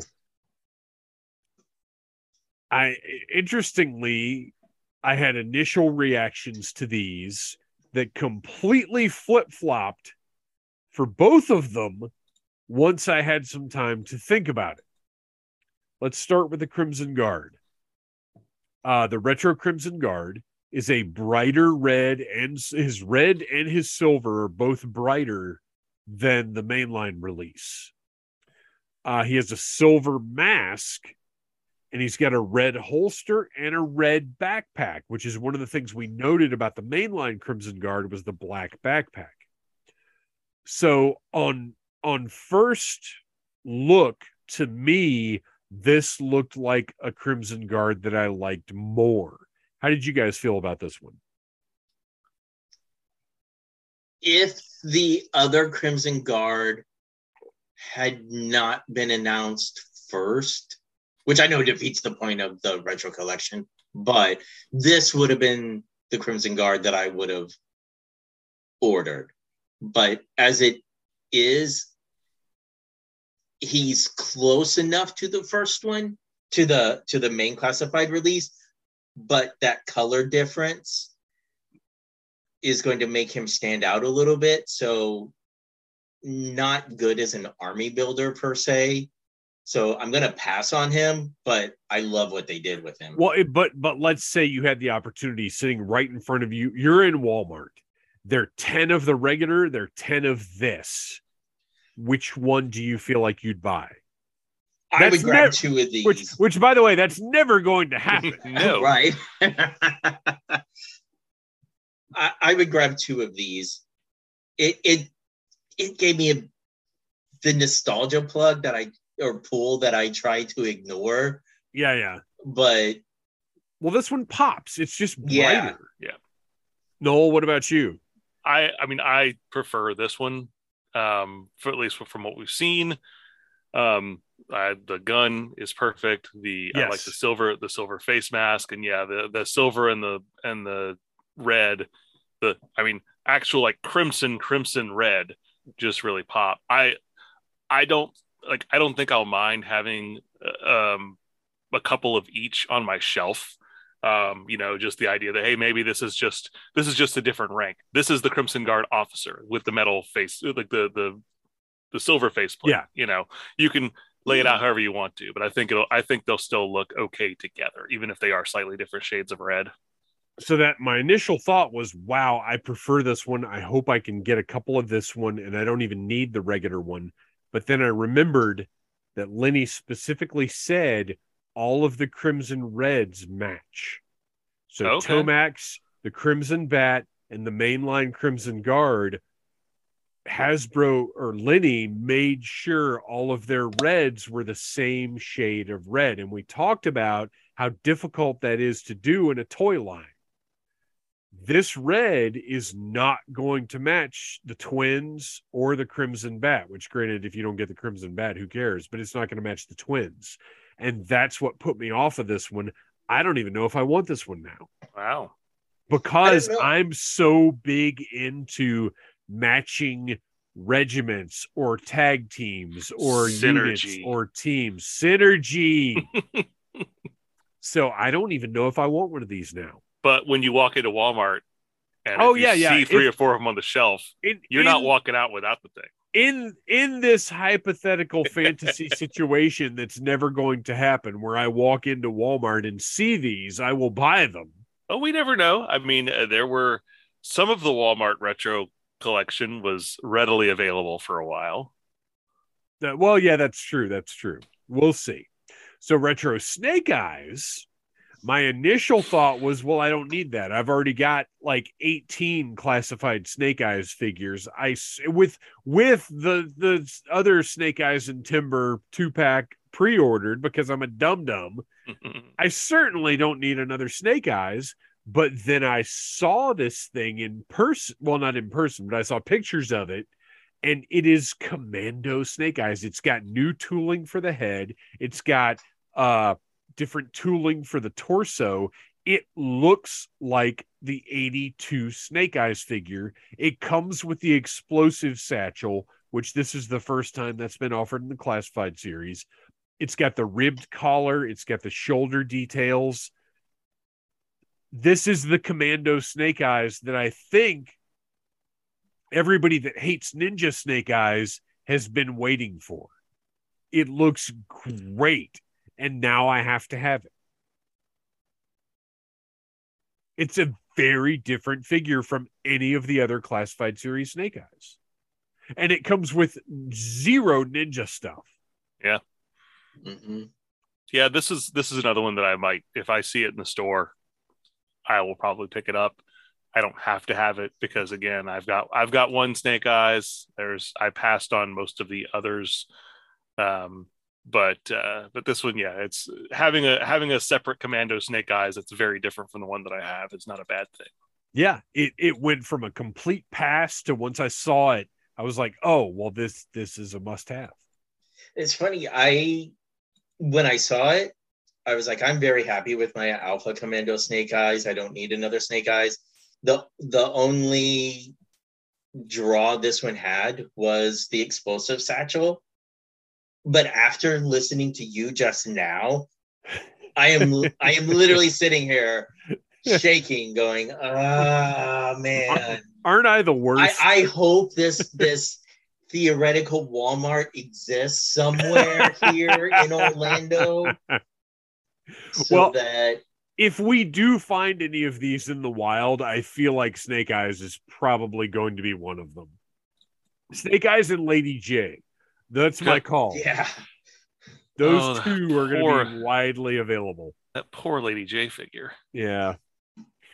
All right. So we've got one more big item, and this certainly falls under the category of reveal, because while there had been leaks, there had been rumors, we saw it here, boxed up and ready to sell, by the way.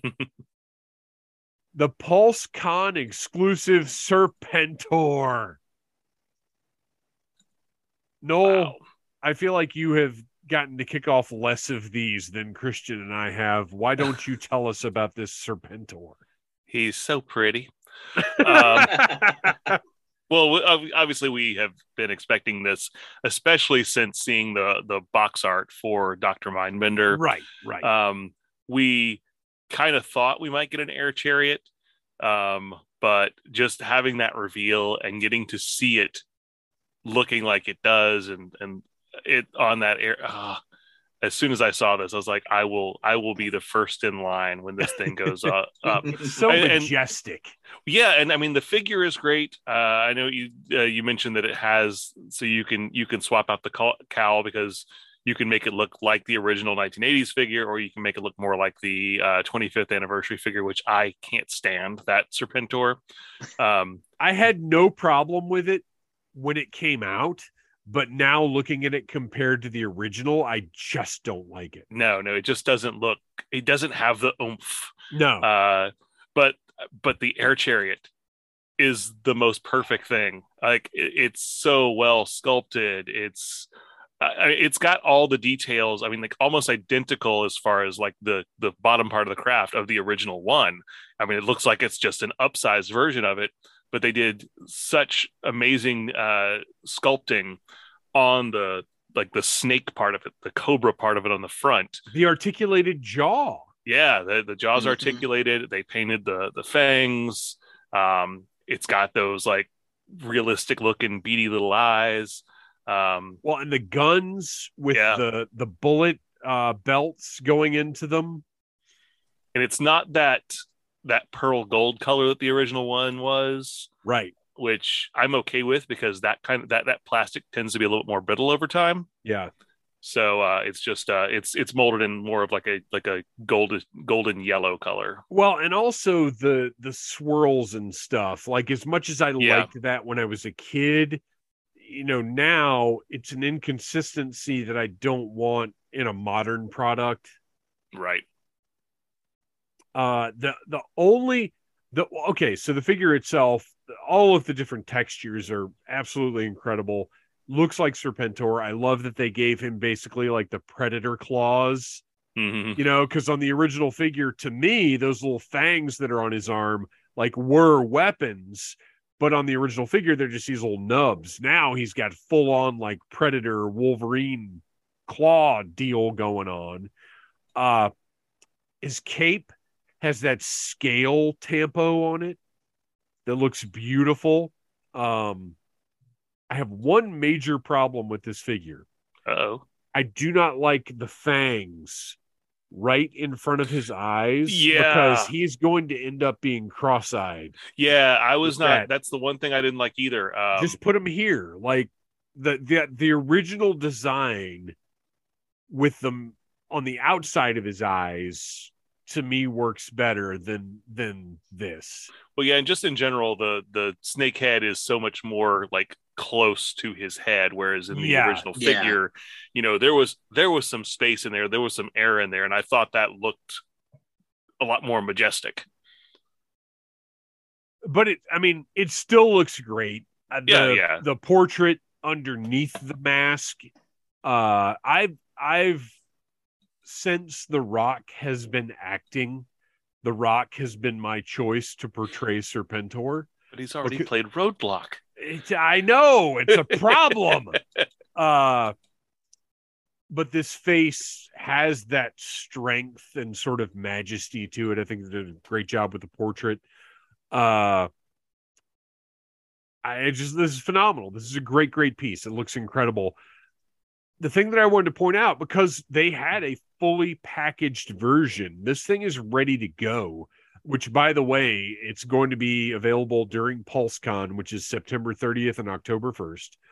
On the back of the package, there's an image of Serpentor cutting himself with a knife with blood pouring out of his arm on the back of a Hasbro product.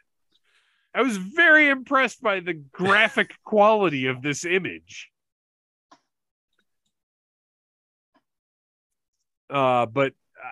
This phenomenal. This thing looks great. Yeah. We don't know what MSRP is going to be on it yet. My guess is $75. Wow. Yeah, that's a big vehicle. Yeah. I hope that I'm wrong, but in the same way that I thought I was preparing myself for a high price on that Firefly jacket, I'm preparing myself for a high price on Serpentor. Yeah. And same thing with we don't know what the trouble bubble is going to look like, how it's going to be scaled with the figure.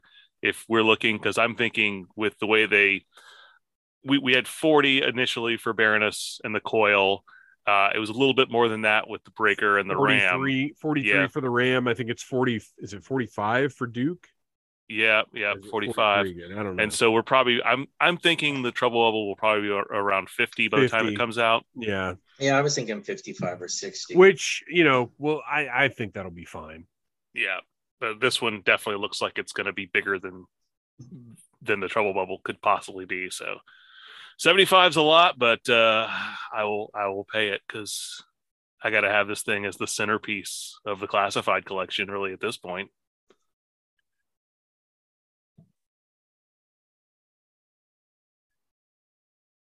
So to wrap up the news segment, we have some non-San Diego Comic-Con, but something that is G.I. Joe adjacent that we have been following very closely, and that is, of course, the Operation Recall Kickstarter, which is as of this recording at $221,000 or $221,188, 626 backers, has 11 days remaining, although we'll have, I think, 7 left when this episode airs.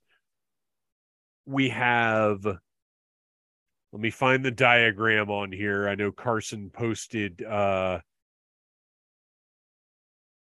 easier way to tell how many figures were unlocked. Let's talk about a man and his turtle.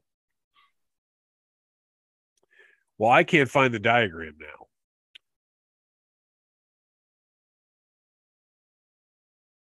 I'm getting there. Okay.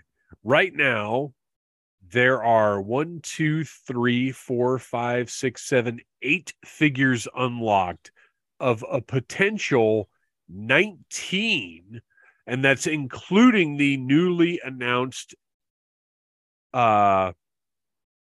Midnight Ops Ritello, which is a repaint of Ritello. Ritello is kind of the figure, it's the one that Carson designed, that this whole thing is, in a sense, based around. So there's a repaint of Ritello done in, we're not going to call it Night Force colors. Shh is unlocked, which is the ninja with the cybernetic leg. Bear Claw is unlocked.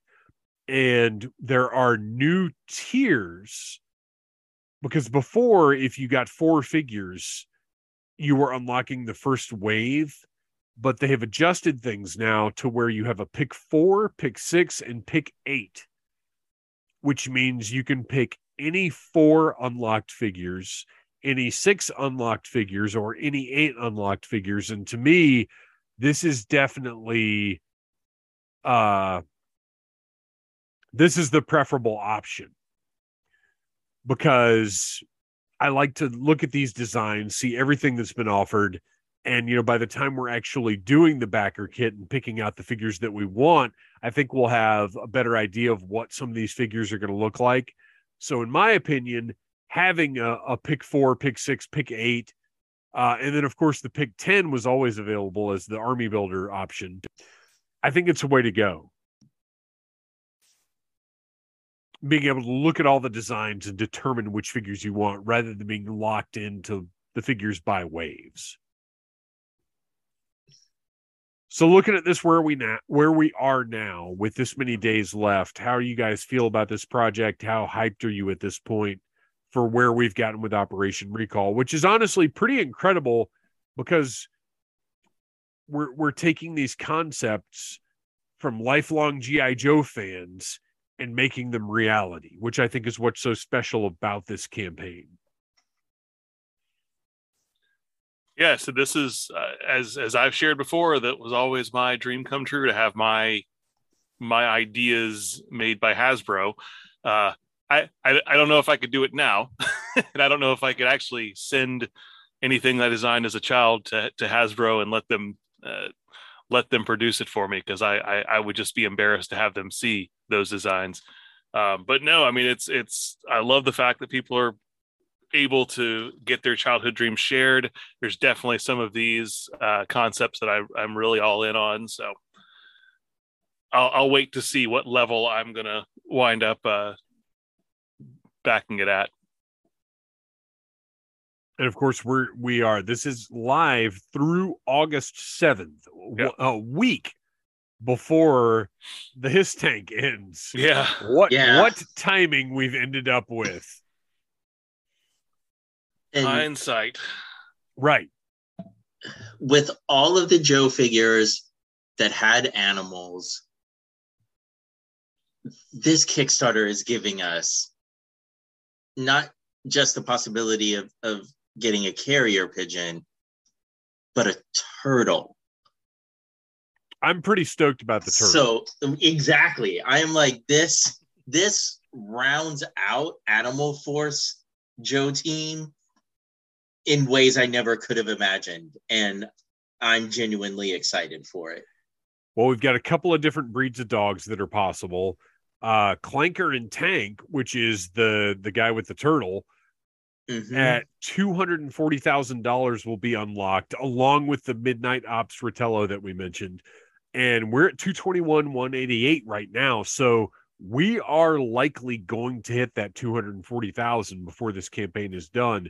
So we could very well have an O-ring scaled turtle warrior first aid figure in our collections at some point in the future.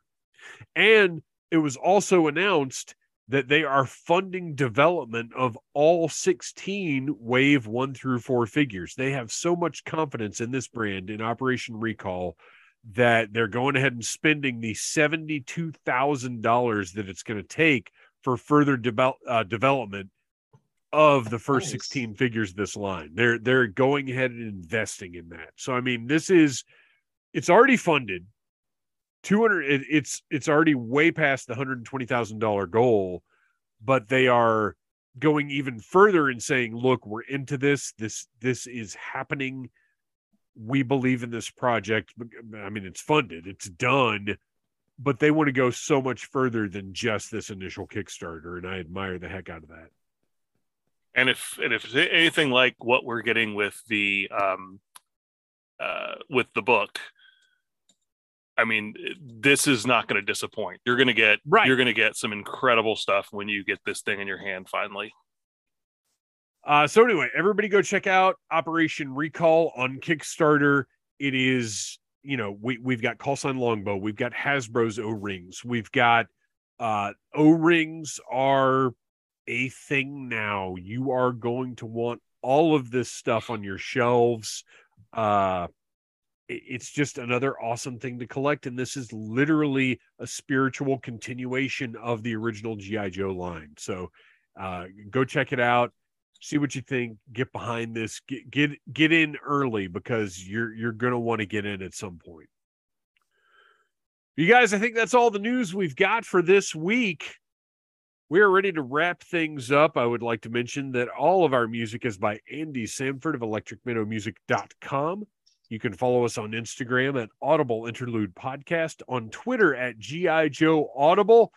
Christian, tell us where we can find those wonderful Legion Cub pictures. You can find me on Flickr.com and on Instagram under Legion Cub. Exciting toy photography right on your phone screen. And Noel, why don't you tell us a little bit about The Finest? The Finest, as I have mentioned many times, is an international costuming club focused on the world of G.I. Joe, and we want you to submit your costume. So go to our site, thefinestcc.com, and check out our field guides. Put yourself together a Cobra Trooper or a Crimson Guardsman or something maybe even a little less challenging than that. But we want to see your costumes, and you can get some help on our forums on Facebook too, and maybe even you can be our next Finest member. You know what I want to see? I want to see some snakelings. Snakelings, yes. I want some snakelings, and I don't know if the snakelings would be a significant enough character to get in, but once you're in, you can do all the snakelings you want. So, a significant enough character to get in. What kind of elitist organization are you part of, Mr. Wood?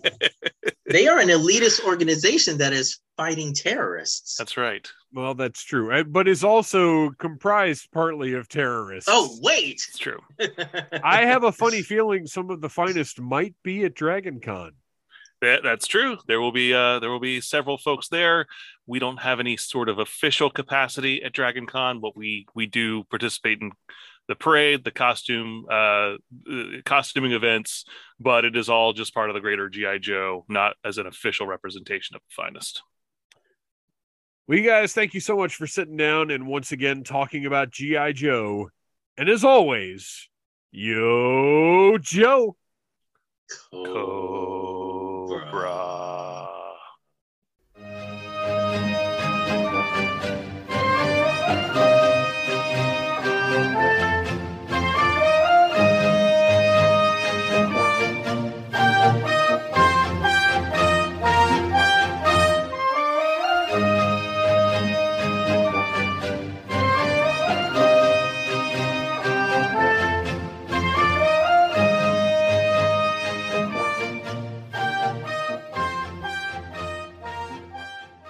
You have been listening to a Needless Things podcast.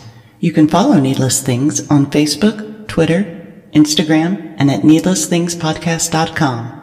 Love you. Mean it. Uh-huh.